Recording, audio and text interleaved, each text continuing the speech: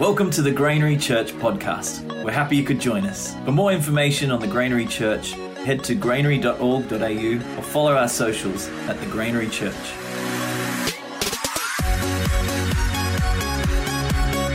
I went to see with my daughter the other day, Cinderella in Sydney, put on by Opera Australia. And 2 years ago, when we were sitting in yet another lockdown and I was scrolling through things on my computer about Opera Australia came up, I think, I wonder what will happen when all this is over. And I saw Opera Australia costumes and prop sale.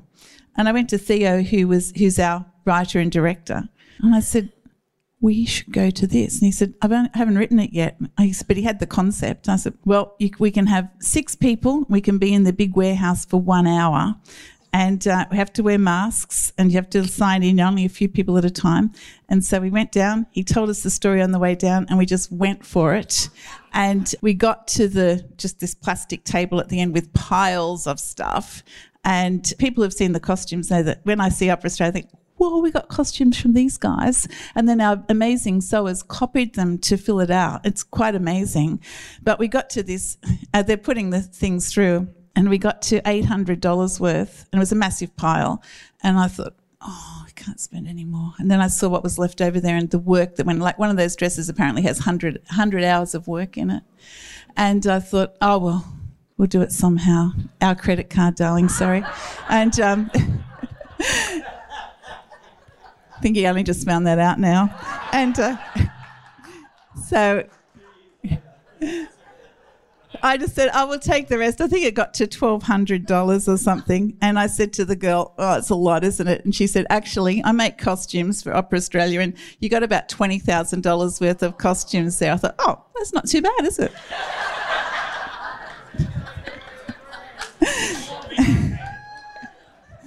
It was an amazing blessing. So God does bless us. Like that was even before Theo wrote the show. So just with the concept. Today, as you can see, we're moving into the book of Acts. And this is going to be an exciting time. So I just want to pray before we move ahead. Heavenly Father, thank you for your word. We come here today, Lord, and we sit here with a lot of things going on in our hearts and minds. Maybe we're weary and tired. Maybe we've got mind thinking of something else, feeling inadequate, whatever it is, Lord. We thank you that you're about to speak to every heart and mind and soul in a way that every heart and mind and soul needs right at the moment. So, Lord, I pray you'll prepare us for that. Help us to clear the cobwebs of our minds so that we can hear you speak and to know that you want to speak to us irrespective of who we are, what we've done, what we're thinking, what we're doing. You speak to each one of us because you love us. We thank you in Jesus' name. Amen. So just to get this in context, the book of Acts, which is called the Acts of the Apostles, which some writers say should be called the Acts of the Holy Spirit because it's what the Holy Spirit actually does, because it is far more than the apostles is what happens in this book. But this is actually written by Luke. Now, we've gone through 3 of the Gospels, Matthew, Mark. Oh, sorry, we haven't done Mark. We were going to do Matthew, Mark, Luke and John, but we've done 3 of them and we decided it's time to move on to the book of Acts. And so Luke, he was a doctor. He wrote the Gospel of Luke and he then went on to write the book of Acts. It's very important to know that because what you have is this, as he says, as I'll read it, like this is what Jesus said and did, and this is what happened in the second part of the story when everyone started to put it into practice. So it's like a continuation of the story, if you like, and it's the story about how followers of Jesus, we call it Christianity today, but they weren't called Christians to begin with. They were called followers of the way. Probably a good idea to think about it like that, followers of the way, and how they all started, how the church actually started and how it actually changed the world. And it changed the world in more ways than you and I who sit in this nation can actually understand. If you've come from a nation that wasn't founded on a Judeo-Christian ethic, you will understand it more. There's so much that whether you're a follower of Jesus, whether you believe that he even existed, whether we think that or not, the foundations of our nations are built on this, the teachings of Jesus and the power of the Holy Spirit to change things, and everyone reaps the benefit of it right now. So things like innocent until proved guilty come from Jesus. You just think that's normal and rational and logical, but it's actually not. There's so many things in the world about kindness and forgiveness that our whole country barracks for. Whether they're Christians or not, everyone says, we need to think more of the poor. We need to think of refugees. There's always people out fighting for that, whether they're Christians or not, because the gospel, this good news, has been proclaimed and people understand that it actually changes the world. And so we sit living from the benefit of it. But Mark Sayers from Melbourne says, what we want is the kingdom without the king. You want this beautiful kingdom without following the one who created it all. And you and I, as followers of Jesus, don't despair how many people are in church at the moment. Look at your calling to bring this good news into the world wherever you go, because wherever you go, conscious of the Holy Spirit, you bring his blessing into the world. Think of it like that. Don't think of, am I poor and marginalised? The first Christians didn't think, oh, poor us, we're only little. They thought, empowered us. What am I called to do? So don't have a victim mentality. Have a winning mentality and see yourself as here to serve the people of our world, of our community, of our nation. How are you called to serve? Is how they saw it. And so it goes like this. In Acts chapter 1, we're just doing Acts 1, 1 to 8, it's just the start of the story. And Luke writes this, in my first book, I told you, Theophilus, about everything Jesus began to do and teach until the day he was taken up to heaven after giving his chosen apostles further instructions through the Holy Spirit. Okay, so the first book is about everything Jesus did and taught. We've been looking at that all year, so we should be fairly familiar now with what Jesus did and taught. But it didn't finish there, and this is incredibly important because I believe there's people in churches today who are still just living with knowing what Jesus did and taught. And a lot of people can know what Jesus did and taught. There are people who've studied the entire Bible and they know what Jesus did and taught, but they actually are not followers of Jesus. That's not a moral statement. That like saying, do you have an Australian passport or not? If you have one, you have one. It's not because you're superior to anyone who doesn't have one. You just have an Australian passport. And then it says, during the 40 days after he suffered and died, he appeared to the apostles from time to time, and he proved to them in many ways that he was actually alive. This is incredibly important. The fact that Jesus died and rose again is what is the beginning of the change of everything, because he defeated a power that no human being has the power to defeat, and that is death. And he stayed on the earth, and we don't often talk about this gap between when Jesus died and when he ascended into heaven. He actually stayed on the earth for a time, talking to people and teaching people. There was a whole ministry time that happened, and he's actually proving to them, for a very important reason, that he was alive. And he talked to them about the kingdom of God. Once, when he was eating them, he commanded them, do not leave Jerusalem until the Father sends you the gift he promised, as I told you before. John baptized with water, but in just a few days you will be baptized with the Holy Spirit. John baptized with water, but in just a few days you'll be baptized with the Holy Spirit.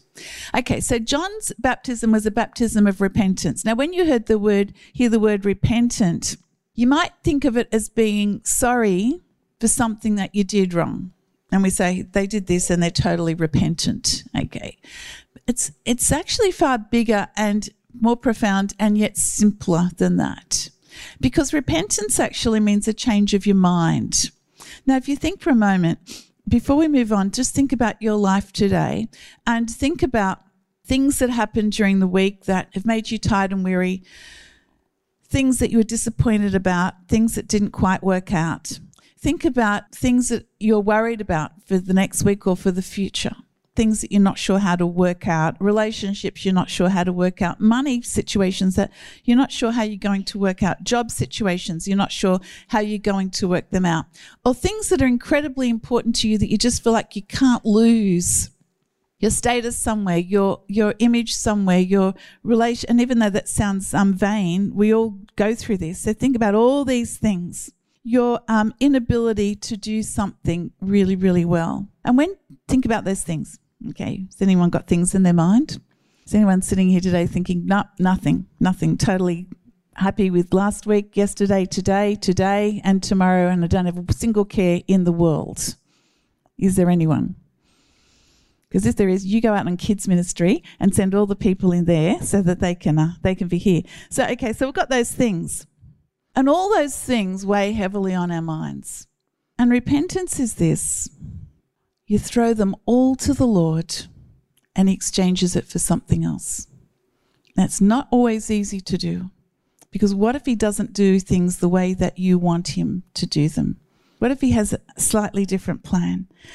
Basically, you are saying, I'm no longer striving and struggling by myself, living for myself. I'm no longer trying to meet the deepest needs of my heart. I'm no longer trying to solve everything. I am turning to you. So Jesus is saying you turn away from trying to control everything by yourself, good and bad. So I'm saying it's not just about what you've done wrong. It's about self-reliance all the time, thinking, I can do it. I've got the ability to do everything. And turning to Him, and He says, and then you will be baptized with the Holy Spirit. Now this is why we've called it the game changer. This is the game changer. And this is way out of our depth and comfort zone. Because actually, how do you do that? How do you get yourself filled with the Holy Spirit? And there's only one way. It's actually giving up. So that you give everything over to Him, all your cares, all your worries, all your dreams, all your desires, all your hopes, and you say, here I am. Fill me with your Holy Spirit. So sometimes we can say, I've been baptized with the Holy Spirit, which is just like a badge of superiority. It's actually a badge of I gave everything up. It's a badge of humility, that you're no longer relying on yourself. And you know what? That's not easy, because we do love ourselves and our own abilities. And to give it all up and to say, I just want to be filled with the Holy Spirit. Now, who is this? The Holy Spirit is the Holy Spirit of God. The Holy Spirit of God the Father and God the Son. It is the power of God and it is the nature of God. It's both those things. It's His power and it's His nature. So some people just want the power without the nature. You got to have the power and the nature of God. If you truly, this is why you have to really humble yourself before God will fill you with His Holy Spirit, because an arrogant person filled with the power of God is a dangerous person. Because if you have the power of God, but you are still self-focused and think everything you think is amazing, you're very dangerous. So you can't be moving in the power of the Holy Spirit, because imagine using the power of God without the nature of God, without being able to listen to the voice of God. You have to come in humility every day to be able to use the power of God that He's entrusting you with. You have to come with incredible humility and not thinking you know everything, but doing what even Jesus said, I only do what I see the Father doing and I only say what I hear the Father saying. And if you want to be filled with the Holy Spirit, you have to be someone who would get on your knees, metaphorically or physically, but particularly in your heart, and say, here I am, I surrender everything to you, and I'm totally dependent on you, totally dependent, because you've been entrusted with the power of God. Truly, we have to be humble before we're trusted with the power of God, and truly to see it as an amazing gift that the one who beat the power of sin and death would fill you with His own personality, with His own voice, with His own character, with His own nature, and the same power, as we read in Philippians and Ephesians, the same power that raised Christ from the dead, that same power will now dwell in you. Oh my goodness, it is actually mind-blowing. And yet we run away from it because we think, well, we can't get our minds around it. And we run away from things that we can't get our minds around. And in this situation, if you want to be filled with the power of God, you need to come and say, I don't understand it and I'm not worthy of it, but I surrender myself to you because I see Jesus. I see what He did through all those Gospels. I see how He embraced the poor and the marginalized, how He healed and restored people, how He fed people, how He calmed situations. I saw the extraordinary things He did. I saw His incredible love poured out on the cross. I saw His power in miracles, His grace and mercy. And yes, I want to be like that. I want to be like that. I have to recognize that by myself, I am not like that. And then you can be filled with the Holy Spirit.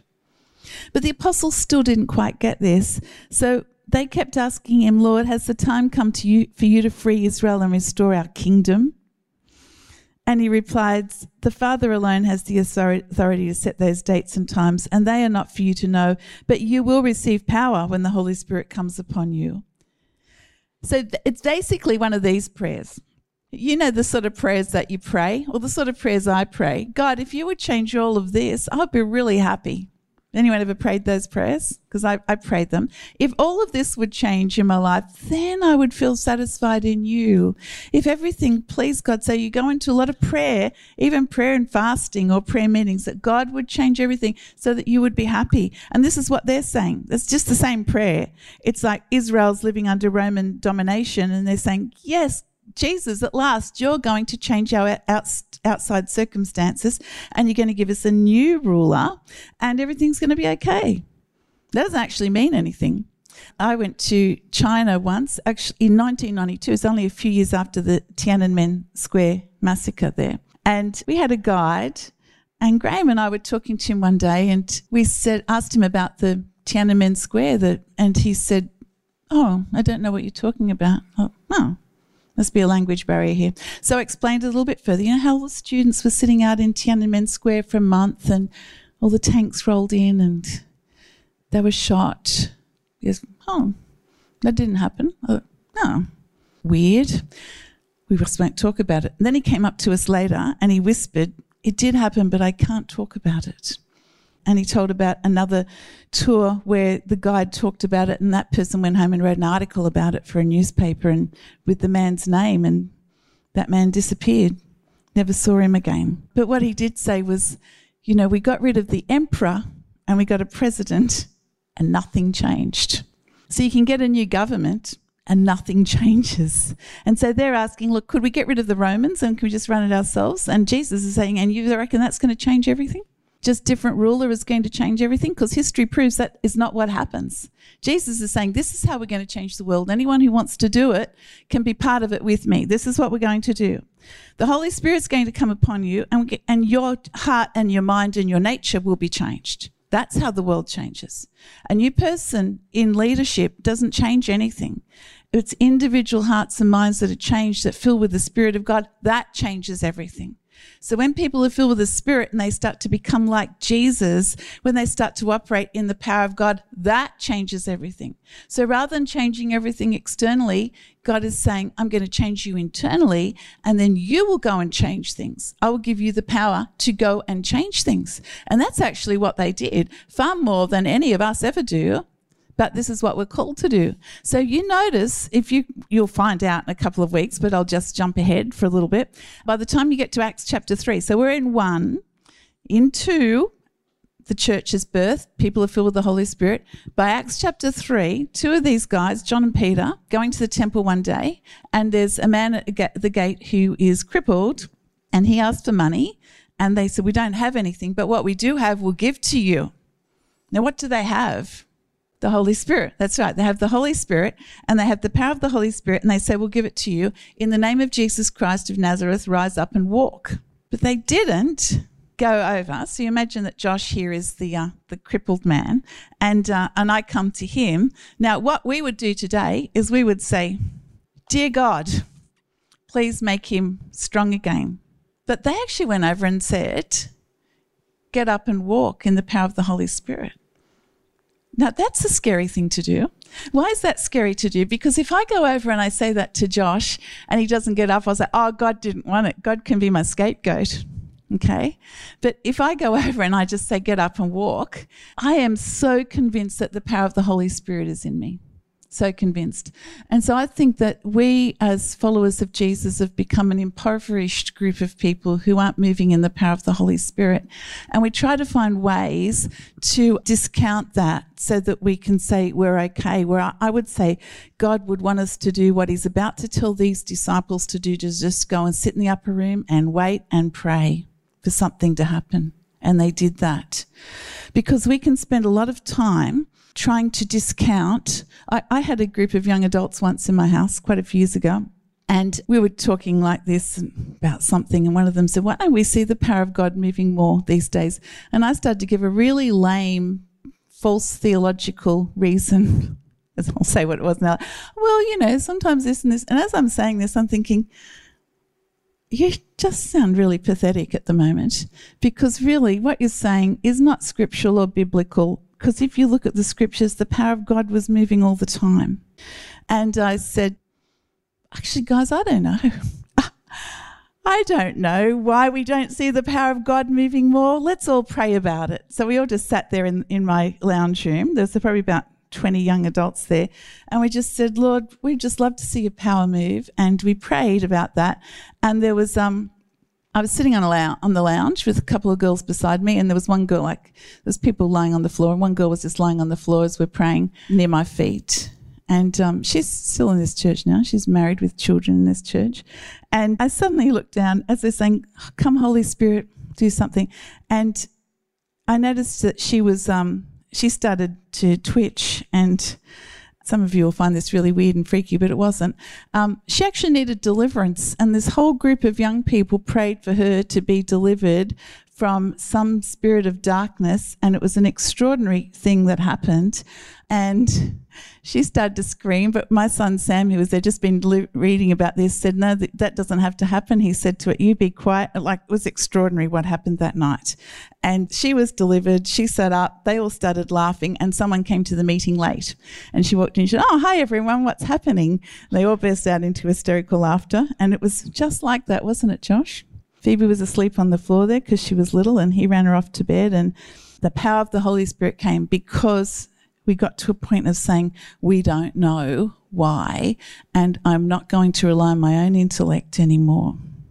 And I'm not saying that will necessarily happen right this second. What I'm saying is that stop getting rid of our arguments as to why God doesn't move the way he wants to move, and let's be honest and say, we don't know why he's not always moving, but will we avail ourselves of the power of the Holy Spirit so that he would move in whatever way he wants to do? It might be through his character and his nature. It takes his Holy Spirit to bring grace and forgiveness into a circumstance as much as it does power to deliver and heal. But if you notice, what Jesus taught his disciples to do was to cast out demons and to heal. And we don't even like to talk about that too much. But the thing is, there are powers of darkness, and you, filled with the Holy Spirit, have the power over those powers of darkness, and it can be very, very simple. And so Jesus says, don't start praying about these outside things. Pray that you would be filled with the Holy Spirit, and you'll receive power when the Holy Spirit comes upon you, and you will be my witnesses, telling people about me everywhere in Jerusalem, throughout Judea, in Samaria, and to the ends of the earth. So basically he's saying this. You've watched me being raised from the dead. So what are they witnesses to? This word witness, the Greek word for it is actually martyr. And think, how can martyr mean witness? And that's how the word transformed, because to begin with, they were witnesses, and they were such powerful witnesses that they ended up being put to death. So that word martyr actually means witness, but they actually got put to death because people were saying this can't be true. And they say, we just know it's true.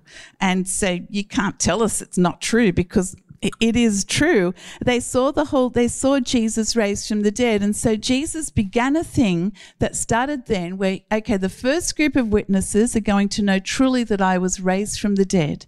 You're going to see my power in that.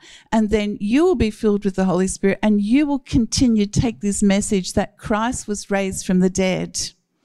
This is good news because he's beaten the powers that destroy this world, and now you can be filled with his resurrection power, and you can take that power into the world wherever you go. That is the good news of Jesus. And he says, and you'll be my witnesses throughout Judea, in Samaria, Jerusalem, Judea, in Samaria, to the ends of the earth. Now, you and I can just say, oh, yeah, that's really nice. But that wasn't really nice for them, because Jerusalem and Judea are fine because they're like Jewish people who think like them. But what about Samaria? They're the Samaritans who they've been told they're not allowed to, as Jewish people, they're not allowed to mix with them. They didn't even walk through Samaria in case they touched a Samaritan. Now Jesus is saying, I'm going to fill you with my power, and you're going to go to this weird group of people who all your life you've been taught are bad, and you're going to bring this good news to them. And guess what? They are welcome to receive the good news just as much as you very religious so-called good people. That's a bit scary.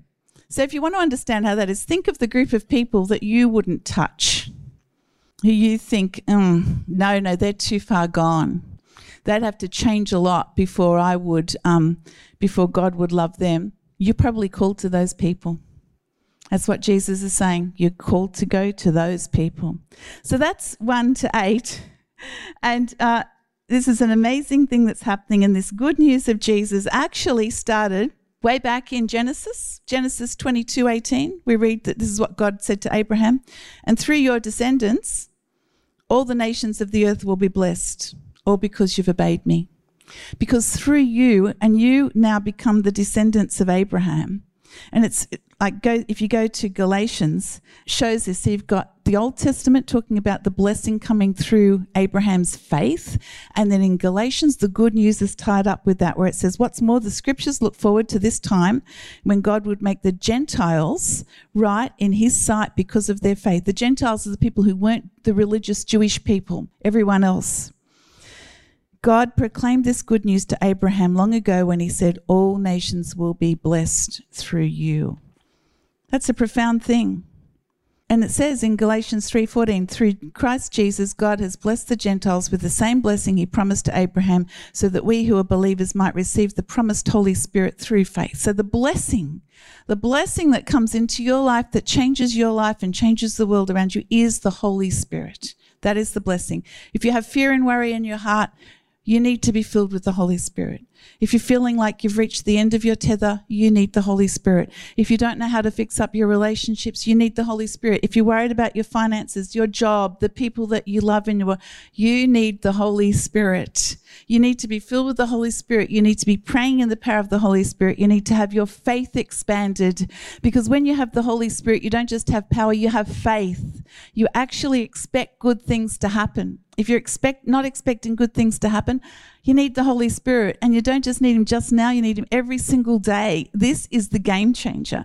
Otherwise, you just fall into following a set of rules. Buddha actually came 500 years before Jesus. And this is what Buddha had, the eightfold path of life. And this is what it consisted of: a knowledge of truth, the intention to resist evil, saying nothing to hurt others, respecting life, morality and property, holding a job that doesn't injure others, striving to free one's mind of evil, controlling one's feelings and thoughts, practicing proper forms of concentration. Don't do to others what you would not want them to do to you. That's what Buddha taught 500 years before Jesus. And 100 years before that was Confucius, who taught high moral character and what he called the gentleman. And he said, what you do not wish for yourself, do not do to others. And it sounds really good.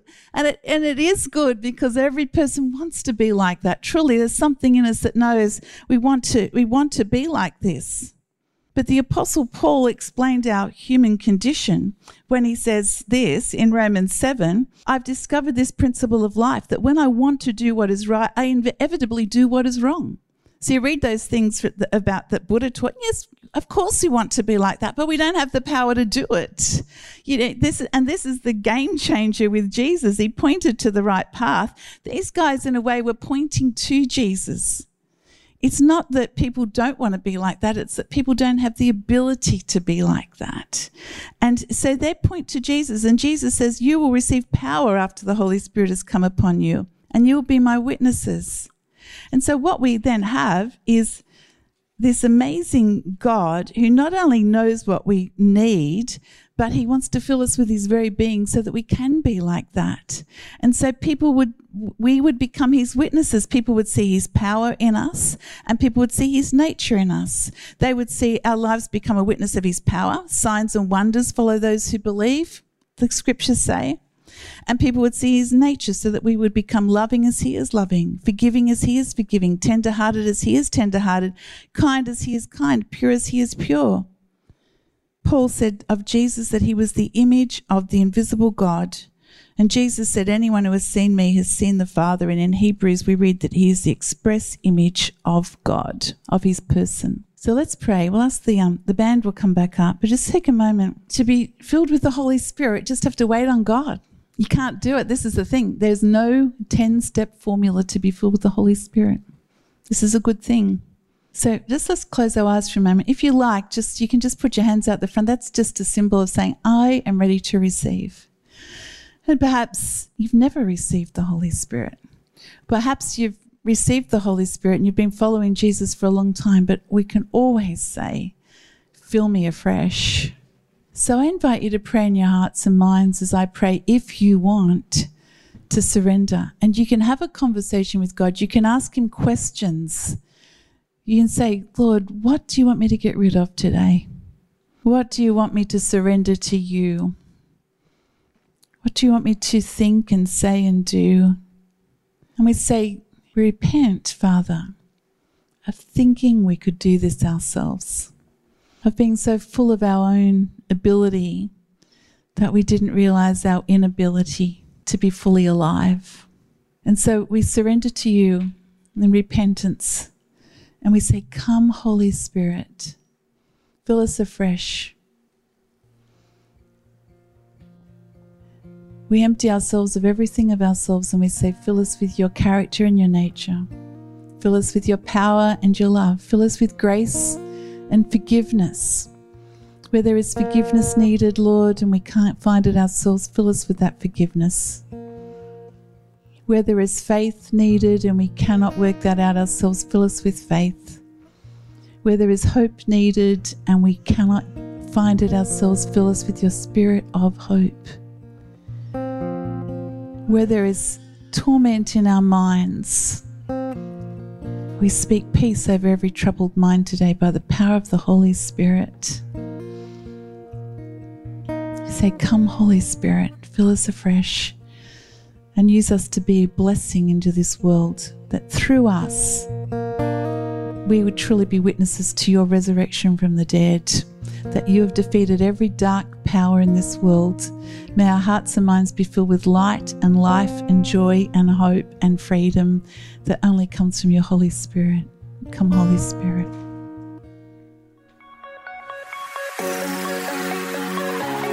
Thank you for listening to our Sunday podcast. If you enjoyed it, either subscribe or follow on the podcast app that you use to keep up to date on when our next Sunday podcast gets released. Have a safe and blessed week.